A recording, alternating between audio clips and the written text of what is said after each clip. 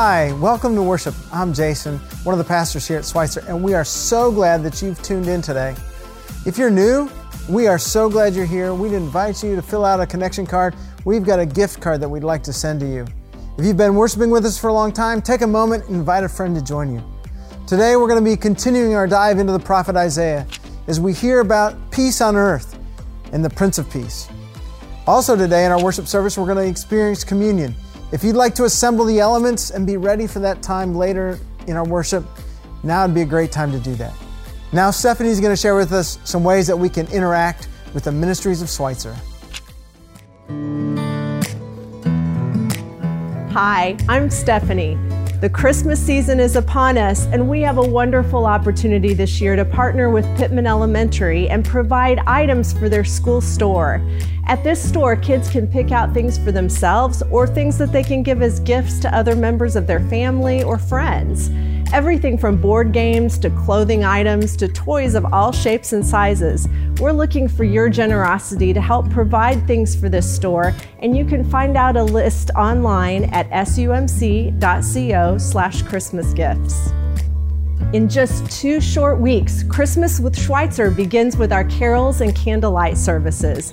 From December 20th through the 23rd, we invite you to join us here on campus, outside. You can enjoy from your car or gathered around the stage in your masks and coats. We're excited to see you here. Then, on Christmas Eve, no matter where you are, we hope you'll find a time to join us for our very special online-only Christmas Eve service.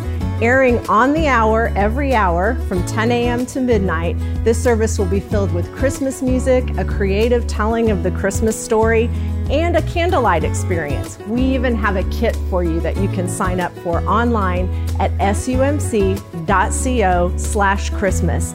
And most importantly, we want you to invite friends and family, no matter where they are, to join you virtually in this special event. Thanks, Stephanie, for all those ways we can connect. If you're worshiping with us live, we encourage you to use the chat feature, or you can hit the full screen button and you can just enter into worship. Now, join us as we worship together with the song, He Shall Reign Forevermore.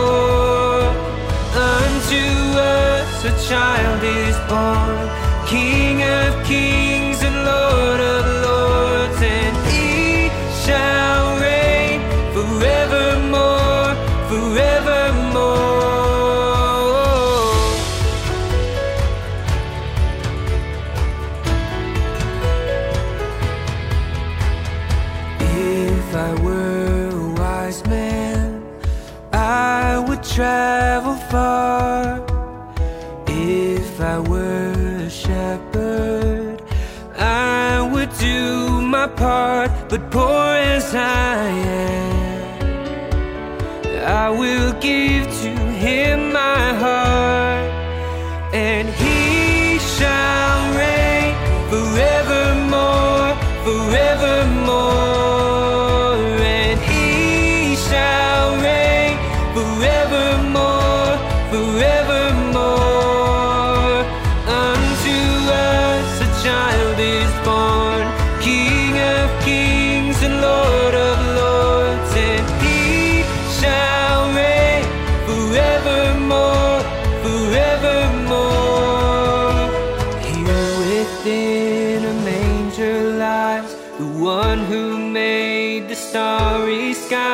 The this baby born for sacrifice, Christ the Messiah.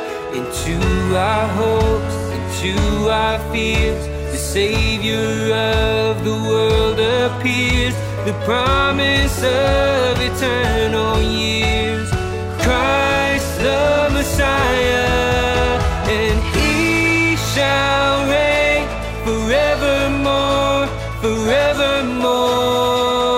And He shall reign forevermore, forevermore. He shall reign forevermore, forevermore. And He shall reign forevermore, forevermore. Unto us a child is born, the King of kings and Lord of lords, and He shall reign forevermore, forevermore.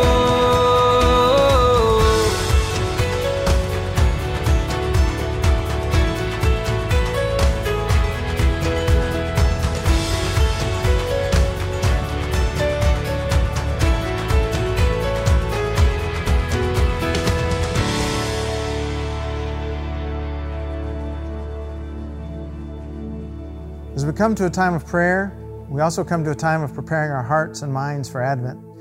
In Advent, we are reminded that we are people who wait. We're waiting for the Lord's return. We're waiting for the fullness of the kingdom of heaven to come and collide into the world in which we live. And so, part of our waiting, we listen to the promises of the prophets and their words of encouragement and hope. We're reminded through John the Baptist and others that there are things in our own life that we have to confess to the Lord and seek His goodness and His guidance. Today, we're lighting the second candle.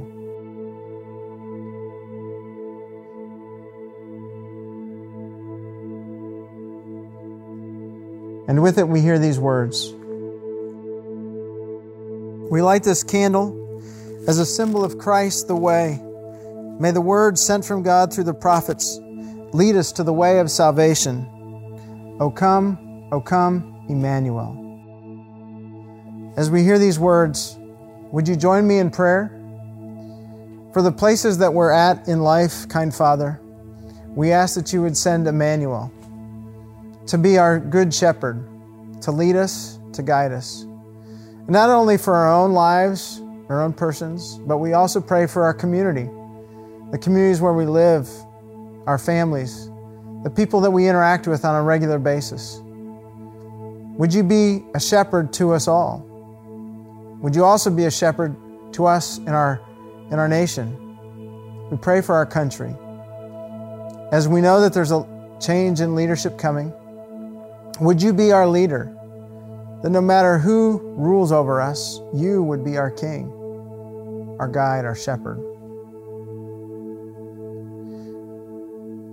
Hear our prayers today.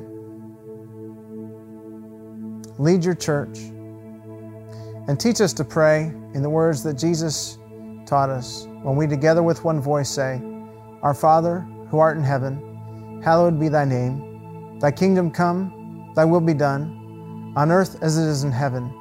Give us this day our daily bread. Forgive us our trespasses, as we forgive those who trespass against us. And lead us not into temptation, but deliver us from evil. For thine is the kingdom, and the power, and the glory forever. Amen. This Christmas season, we're talking about a new organization that we're helping launch in 2021 called Flourish. One of the programs that has helped people move from surviving to thriving is Jobs for Life. You'll hear more about Jobs for Life in the upcoming video, but first, I wanted to share James Minks' testimony of hope, who recently shared with us these words. I now have a career where I am able to take care of and provide for my family, and there is real stability in my life that I have never once had before. This is one example of the life transformation that we know is making a difference. Take a listen to Jim as he shares how we've gotten to this point. It begins with a simple question. What if? In 2003, Ed Hewlett first asked, what if? What if we opened a food pantry to meet the needs of hungry families in our community? In the first year of operation, the people of Schweitzer, through the pantry, provided food for more than 300 people. This ministry continued to grow, helping more than 16,000 people in the first decade of existence. Schweitzer quickly became a source of encouragement, hope, and prayer to the community around us. In 2010, this ministry grew exponentially as it moved to the Outreach Center. This larger space allowed us to serve more individuals and partner with local organizations in a new way. The 6,000 square foot warehouse also became a supply hub for a dozen other pantries in Southwest Missouri, which meant we were helping serve over 100,000 people each year. As the numbers grew, we continued to see and to witness that the needs were greater than food. We saw an opportunity to join people in their journey. We began to shift our focus from being for people to being with people. We began to ask, what if? What if we could provide more than food on a monthly basis, but could also encourage and equip people in a deeper way? What if we offered structured support and hope through job training, addiction recovery, and transitional housing? What if we opened a neighborhood garden where neighbors could get to know one another and grow produce in a shared space? Soon, the spirit that started the food pantry sprouted into new areas of outreach, including the Life Change Plan, Jobs for Life, the Coach House Ministry, and a neighborhood garden. By shifting our focus, we have witnessed deep transformation in the lives of people all around Schweitzer. This transformation has allowed people to truly flourish. For the past decade, the city of Springfield has strived to address the poverty rate, yet it remains at 25%. And while there are many good programs in our community, few have had the success rate we have found through a new method of outreach here at Schweitzer. A method that focuses on restoring a sense of value, dignity, and self-worth in people's lives, while also providing life skills. Take a look at these facts. 85% of participants in our Life Change program have remained healthy, not relapsing back into addiction. More than 70% of Jobs for Life graduates have improved their job standing, going from part-time to full-time, or from no job to a job. Additionally, one local company has hired 21 Jobs for Life graduates, and their internal stats say graduates of this specific program have a 30% higher rate of staying and succeeding than those hired another way. So, with a growing desire to see even more lives transformed in our community and beyond, here at the end of 2020, we're once again asking, what if? What if we took a big step as a church to help launch a community development corporation that would allow us to expand further, to reach even more people? This means that this Christmas season, we're asking you to join us in helping launch Springfield's first Community Development Corporation, Flourish. Following Jesus, Flourish will launch with the mission of standing with our neighbors in need, pursuing healing through relationships of reconciliation, and investing in economic and leadership development in our community. We believe this is a tremendous opportunity to leave a legacy that goes beyond the walls of Schweitzer, and an opportunity to impact future generations of flourishing people that we hope and believe will say, I love my life. Thank you for joining with us and asking the brave question of, what if, as we trust God who is also with us.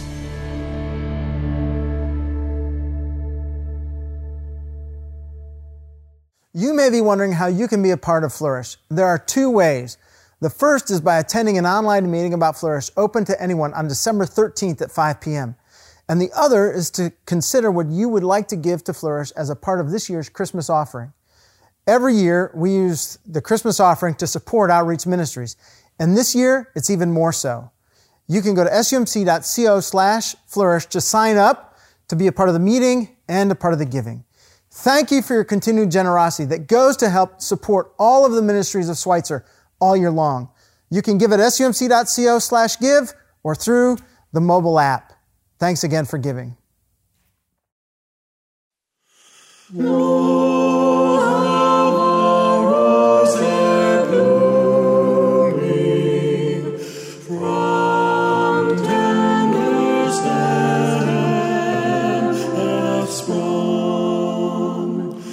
Oh, just his lineage call.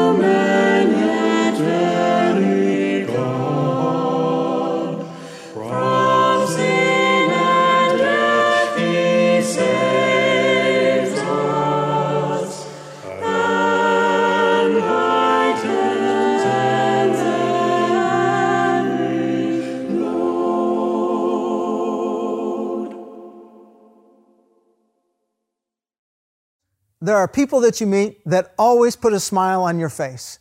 When they walk into a room, it's like a light has come among you. Today, we are going to hear the story of a young dude who knows how to be the light in any room. Would you take a listen with me to the story of Eli Neal?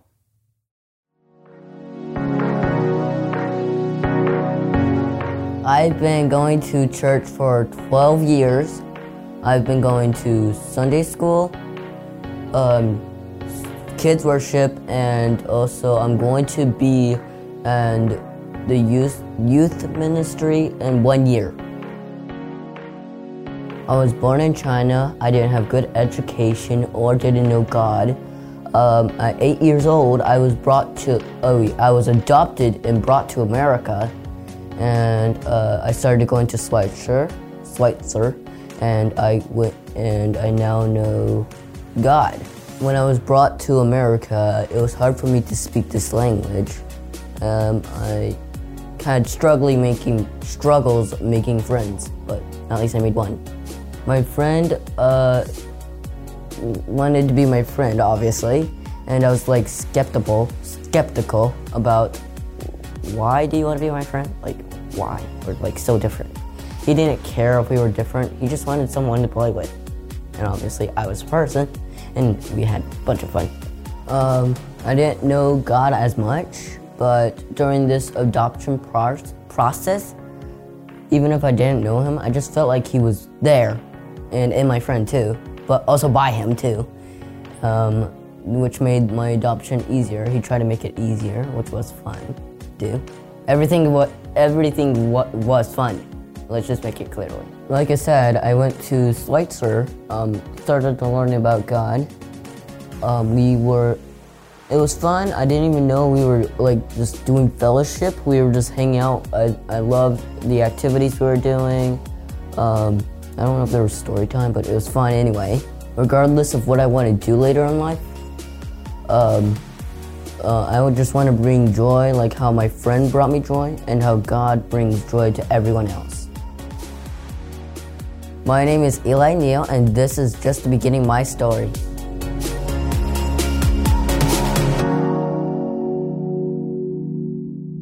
Well, friends, welcome today. My name is Spencer. I want to say thank you to Eli for sharing your story with us. That's story number 49 in our 52 stories. We're coming up on the end of this, and so many people who are connected to Schweitzer have shared how God is at work in their life. It's such a blessing to us. So thank you, Eli, for sharing your story, and the 48 others who have done that as well.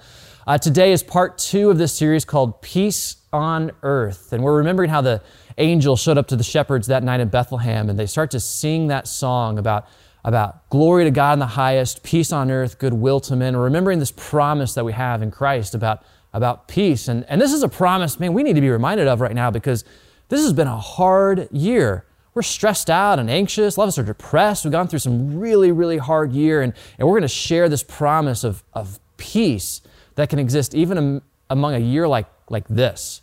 And so as we're going through the series, we're looking at 4 prophecies of Jesus that we find in the Old Testament, the book of Isaiah. Jason started us last week with Isaiah 52. Today we're going to be in Isaiah 9. So if you have your Bibles, you might want to turn with me and follow through it with Isaiah 9 as we read this prophecy of Jesus. And as we look at these prophecies, what we're seeing is this big picture view of who Jesus is and what the Messiah is going to accomplish for us. And I think that's really helpful to think in the big picture, because a lot of times Christmas can come down to all the things that we have to do that sometimes we miss the promise. At least it happens to me. I get so caught up sometimes in all the things that I miss the big picture promise of the hope that we have in Christ. For instance, just this last week, I decided I was finally going to put up my Christmas lights. I was a little behind on what I normally do, and I've noticed that a lot of people were like really early on their Christmas lights this year, like Halloween early. They're starting to put up lights and maybe putting up their trees early. I wonder, did anyone maybe put your lights and decorations up a little bit earlier this year than normal? I've seen a lot of people do that. Well, I was the opposite. I was behind, and I finally got motivated to put up my Christmas lights. And I went in the basement and got the lights out, and finally got them all stretched out and got the tangles undone. I looked outside, and it was just like starting to mist, and it was after work. It was dark, but I finally had the motivation. So I decided, you know what? Better late than never. Now's the time. I'm just going to go ahead and do it, and which is not like the best decision. I decided to put up the lights in the dark and in the rain. Not the best decision. But as I was going through, and I was about halfway through putting up the lights, I had this thought creep through my mind. I was like, why am I doing this?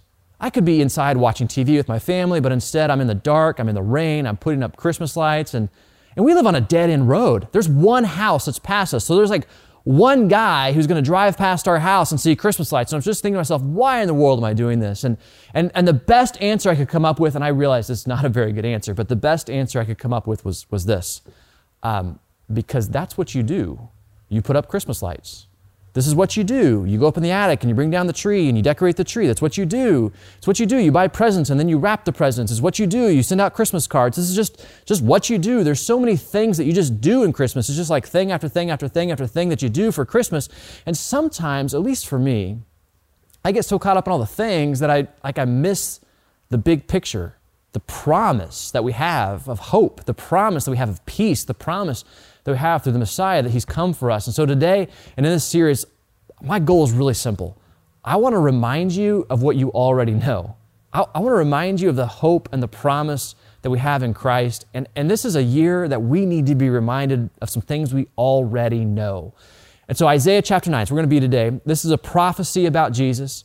We're just going to remind you of what you already know, and we're going to look at this big picture view of Christmas, this big picture promise that we have. This prophecy was written 700 years before Jesus was born, and here's how it goes. We're going to start in verse 2. Isaiah 9, verse 2 says, "The people walking in darkness have seen a great light. On those living in the land of deep darkness, a light has dawned." And we're going to keep reading for just a second.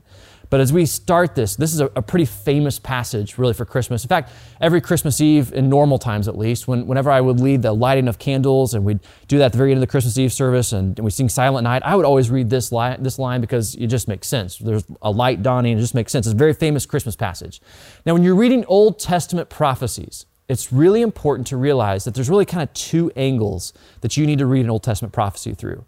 Like there's the angle that we have and that we see when we read this. And so when you read about living in deep darkness and a light being dawned, you and I, because we live on this side of Jesus, we clearly see that this is about Jesus. This is about the hope of light that's being born and how darkness doesn't win. This is what you and I see. But if you were in Isaiah's time and you weren't on this side of Jesus, you were on the other side of Jesus, 700 years before He was to be born, that's not what you're thinking. You're thinking about what you're going through right then. And this is a message that has kind of two angles. Yes, it's about Jesus, but it's also about what the people are going through at the time. And at the time, what the people are going through is darkness. Specifically, what they're going through, we know through archaeology and referencing other parts of the Bible, we know that there's a war that the people have been going through. Specifically, it's called the Syro-Ephraimitic War. It was in 734 BC. Now, I didn't have to tell you it was the Syro-Ephraimitic War. I just thought it'd be fun for me to say that. I could have just told you it's a war, but it was the Syro-Ephraimitic War. And in case you're kind of wondering, I don't remember what that war was about. Here's kind of the long story short about that war. Israel got its tail kicked. And in the ancient times, when you get your tail kicked, here's what that means. It means that lots of people die in battle. It means that the victors would come and take lots of people away in slavery. It means that the women and the girls of your country would oftentimes be taken as wives for their captors. It means that crops would be harvested for their captors or then just destroyed and burned so that no one else could survive. And all your valuables would be taken away. And if you were somebody who survived the battles, and you survived being taken into slavery, and you survived the starvation that would oftentimes come on the other side of the war, probably you would describe your life as being dark. Maybe even deep darkness. And so with that in mind, that's the context. I want to read that verse again and just be thinking, what would it have been like then as you're thinking about this war and the aftermath of this war, what this would have felt like. So one more time, here's that verse. It says, "The people walking in darkness have seen a great light. On those living in the land of deep darkness, a light has dawned." These folks are going through something that's incredibly difficult. And I think that context is so important as we think about what this means for those of us who live on this side of Jesus, as we think about what this means for us.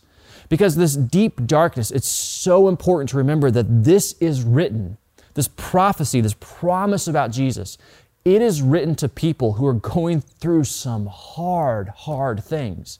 This is not written for people who are on the mountaintop joys of life and celebrating life and all that it brings. This is written to some people who are struggling This is written to people who are depressed. This is written to people who are stressed. This is written to people who don't know what's going to come next. This is written to people who are in deep darkness. And I bring this up because some of us are in the same boat. Now, it's not war that we're going through, of course, but some of our lives right now, it's dark. It might even feel like deep darkness for some of us because for some of us, the last 9 months have been more stressful than anything you've ever experienced at any other time in your life. For some of us, there has been more grief, more heartache, more anxiety, more questions than you've ever had.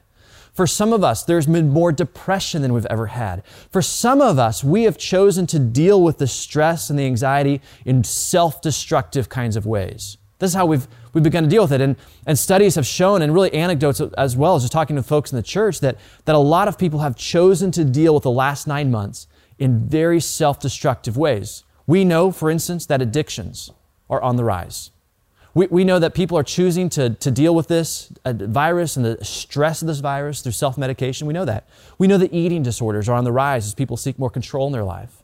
We know that use of pornography is on the rise as people seek escape. We know that people, divorces are on the rise as couples who were on the brink before can't deal with the stress at this time. We know that there's incredibly self-destructive ways that people have chosen to deal with this pandemic. And we also know that if there's something in the world, then it's also in the church. And that there's people I'm talking to today who have been going through some of these self-destructive, deep darkness kinds of ways that you've been dealing with the stress and the anxiety, the fear of this virus. It has been a time of deep darkness for you. And so it's so incredibly important to remember that as we read about this promise that we have in Christ, that this is written to anybody who feels like their life is dark right now. It is written to anybody who feels like they're in a valley. It is written to anybody who is struggling, anybody who's got doubts, anybody who's got fears. This is the audience of this promise. It's not written for those who just have everything together. It's written for anyone who's struggling because this promise is for everybody.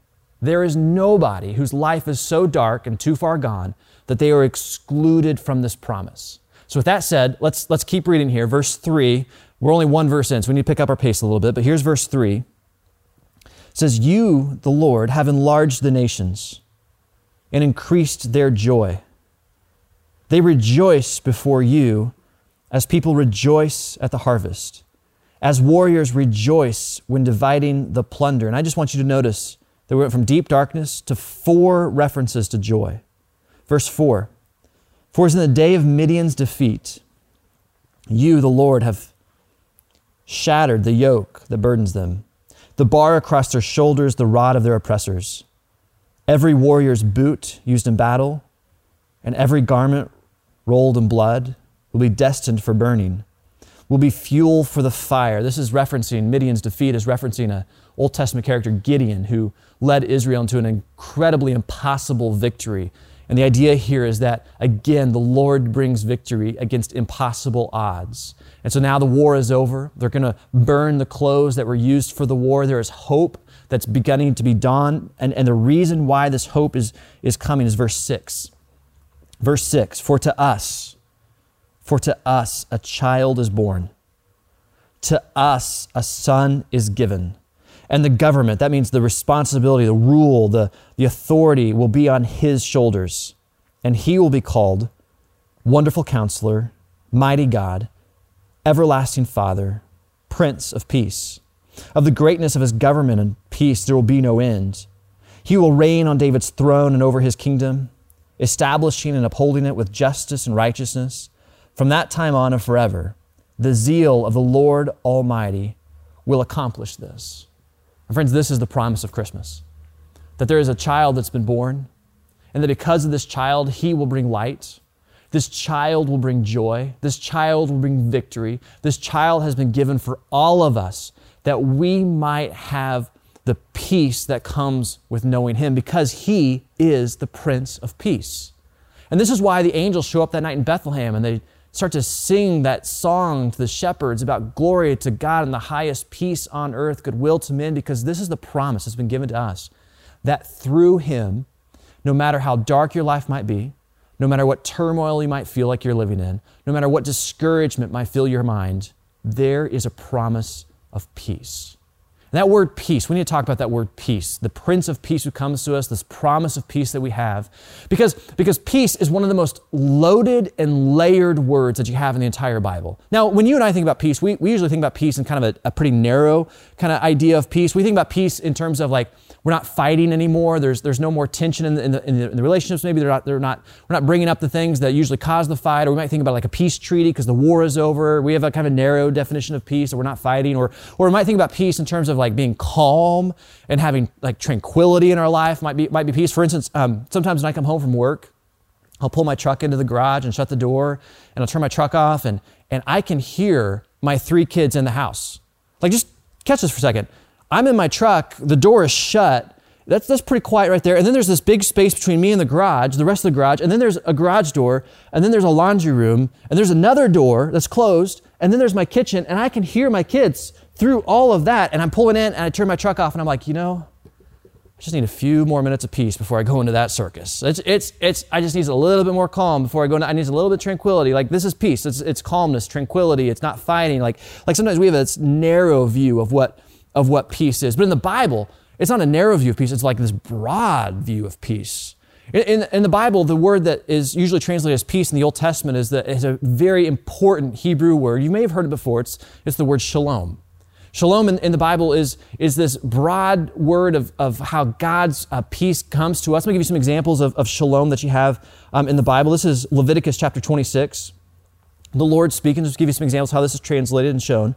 The Lord says, I will grant peace in the land, and you will lie down so that no one will make you afraid. Now, I just want you to notice how the Bible understands peace in this instance, is that it's a lack of fear. If you connect these dots here, you see that peace equals that I'm no longer going to be afraid. It's not about just being calm and not fighting. It's also that I don't live my life in fear. That's what the Lord shalom brings. Psalm 4, verse 8, in peace and shalom, I will lie down and sleep. For you, O Lord, make me dwell in safety. And again, notice that like here, shalom is safety. It's security. It's knowing who I am and what I'm about. It's knowing that I'm not in danger. That's what shalom brings here. Psalm 29:11, another example of shalom, says the Lord gives strength to his people. The Lord blesses his people with peace, with shalom. And here you see strength is what shalom is about, that I understand who I am. I live my life how I'm supposed to live it. This is the strength that I have this shalom. And so I could give you hundreds of examples of how this peace is shown throughout the Old Testament. But what's really interesting to me about this word peace, this word shalom, is that while shalom is usually translated as peace, it's not always translated as peace. Again, we have a narrow view of what peace is. The Bible has this broad view of what peace is. So let me show you some examples of how shalom is translated other than peace. A few examples. I'm not going to give you context, just wanted you to see the words. Judges 8, verse 9. When I return in triumph, shalom. 1 Kings 22:28. If you ever return safely, shalom. Leviticus 5:16. They must make restitution, shalom. And I could, again, go on and on and on and on with this to show you these different ways that this shalom, this peace, this promise is shown to us throughout Scripture. In fact, if we did a deep dive study of the word shalom in the Bible, we would find that it has this really broad definition of meaning. We would find all kinds of words that reflect the shalom that God gives to his people. In fact, here's a short list of what you would see beyond just what I've read to you already. You would see that shalom comes up with words like, oftentimes translated as favor, or restoration, forgiveness, covering, as in the shame is covered, pleasure. Shalom sometimes means revival or rejoicing, unfailing love, salvation, glory, righteousness. All these are ways that sometimes we read the word shalom in English, or has been translated into English. And as I think about that list, and I read those kinds of words, I can't help but think about the word shalom is really just kind of shorthand for saying God's will. Because when I read through this list, and I read through things like favor and restoration and forgiveness, I just can't help but think, you know what, that's what God wants for us. God wants us to have pleasure and revival and rejoicing. That's what this word means. God wants us to live into his unfailing love and have righteousness. Like, that's God's will for us. So I can't help but think that when I read this word shalom in the Bible, that really what I'm reading is, this is what God wants for us. This is what God wants for you. This is what God wants for me. This is what God wants for everybody, no matter what their life looks like. Even if their life is lived in darkness, this is still what God wants for us. He wants our lives to be filled with His peace, His shalom, not this narrow view of peace, but this broad view of how God wants to give you a life of fullness and wholeness and restoration, a life that's free of fear, a life that's lived in His safety, a life that's lived in His providence, a life that's lived full of purpose and meaning. This is what God wants for all of us. It's shalom. And of course, I then have to ask the question, if this is what God wants for us, like, how do we get that? How do we live into this promise that God wants for us? How do we get it? And the Bible makes no question about it. There is one source for this peace, this shalom that God wants to give to all of us. Let me show you. Isaiah 53, another prophecy, says this. It says, He, that is Jesus, prophesying Jesus, says, He was pierced for our transgressions. He was crushed for our iniquities. The punishment that brought us peace, shalom, was on Him. And by His wounds we are healed. What's this talking about? It's talking about the cross. That through the death and resurrection of Jesus, that we are brought into God's peace, His shalom. More examples. Romans 5, verse 1 says, Therefore, since we've been justified through faith, we have peace with God through one source, our Lord Jesus Christ. Ephesians 2, verse 14, For He Himself is our peace. Colossians 1, verse 20, And through Him to reconcile to Himself all things, whether things on earth or things in heaven, by making peace through His blood shed on the cross. Over and over and over again, you see that peace comes from one source, because peace is Himself the promise. Jesus is Himself the peace that you and I are looking for. Or to think about it through the lens of Isaiah chapter 9, verse 6. The promise, again, is that comes through Him. Let me read that promise to you one more time. It says, For to us, for to you, for to me, for to everybody, a child is born. To us, to you, to me, to everyone, a son is given. And the government, the responsibility for this, will be on His shoulders. And He will be called Wonderful Counselor, Mighty God, Everlasting Father, Prince of Peace. And so as I started today, I said, I just want to remind you of something that you already know. And I just want to remind you today simply this, that Jesus Christ, He Himself is the peace that you're looking for. He Himself is the life and the fullness and the wholeness that you're looking for. It's Him. And not in a narrow sense of like not fighting or being calm, but in a broad sense. Jesus Himself, He is the life of purpose and meaning that you're looking for. Jesus Himself, He is the restoration and the forgiveness that you're looking for. He Himself is the healing and the wholeness that you're looking for. Like Jesus Himself is the light that you are looking for when everything else is dark. And I can't say this enough. This is the promise, this promise of peace. It's for everybody. There's nobody who's excluded from this. As we read, this is for the people living in deep darkness. Everybody is invited to this promise. And church, I just want to connect some dots for us here.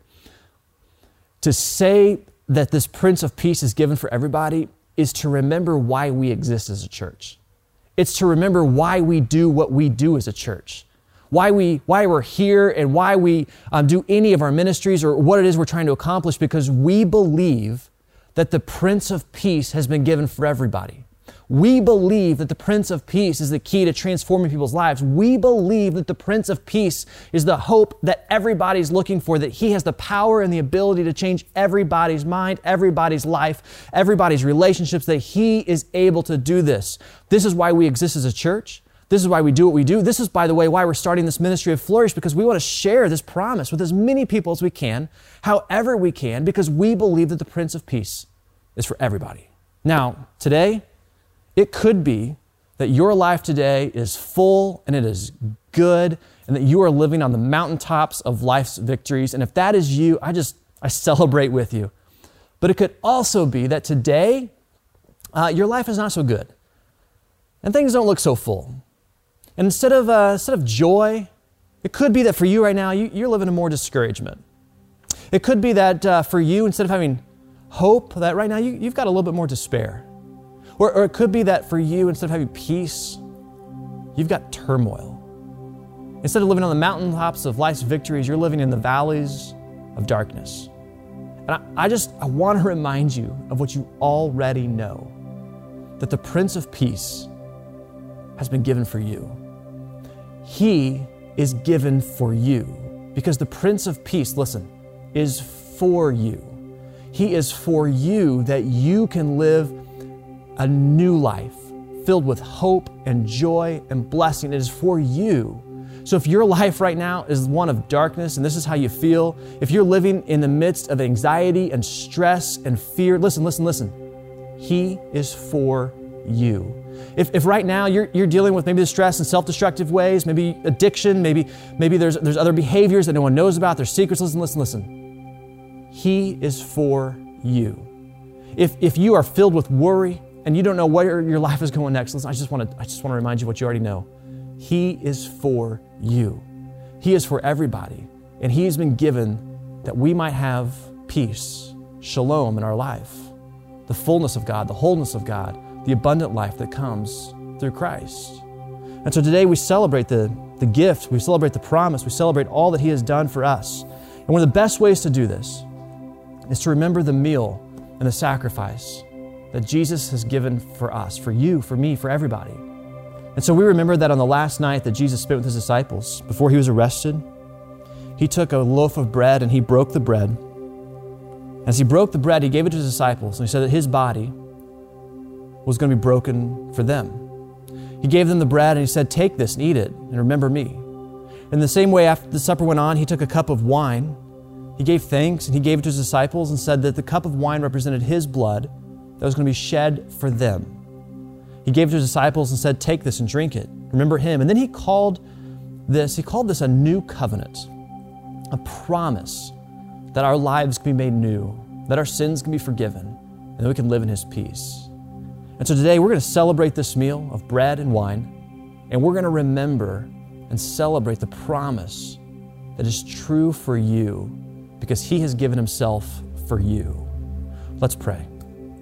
And so Lord, today we celebrate and remember all that You've done, how You gave Yourself for us. This is the promise of Christmas, that peace might fill our hearts, that peace might fill our lives, that peace might fill our families, that peace might fill our communities, that peace would come.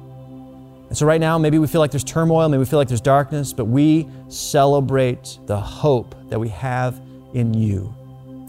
Would You pour out Your Holy Spirit in our church, spread throughout our community and other places as we take of this meal of bread and wine? Would You pour out Your Holy Spirit on the bread and wine? They might be for us the body and the blood of Christ, that we might be the body of Christ who's been redeemed by Your blood. Would You speak with us and encourage us and share with us Your peace that You've given to us. In the name of Jesus, our Savior, we pray today. Amen. So friends, I invite you, if you have supplies at your house, to take the bread, to break it, to eat of the body, and to remember what Christ has done for you. In the same way, to take of the wine and to drink it, and to remember the blood that Jesus has shed, that you might have life, full life, and whole life in Him, the peace of God, because the Prince of Peace has been given for you. Amen.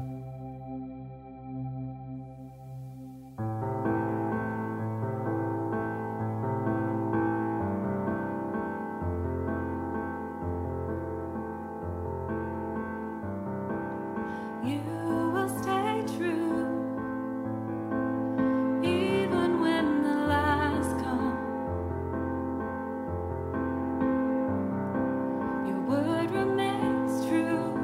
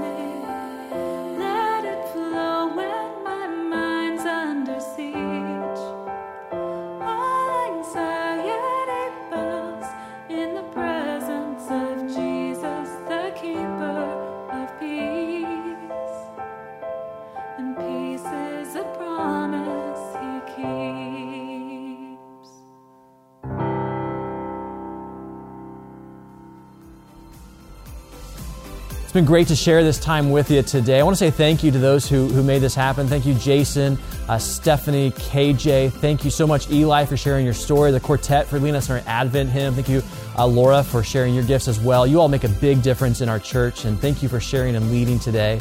Hey, if this has been helpful for you, I want to encourage you. Who could you share this with? Share an encouraging word about how the Prince of Peace has come for all of us. I can't wait to continue this series with you next week. God bless you. Amen.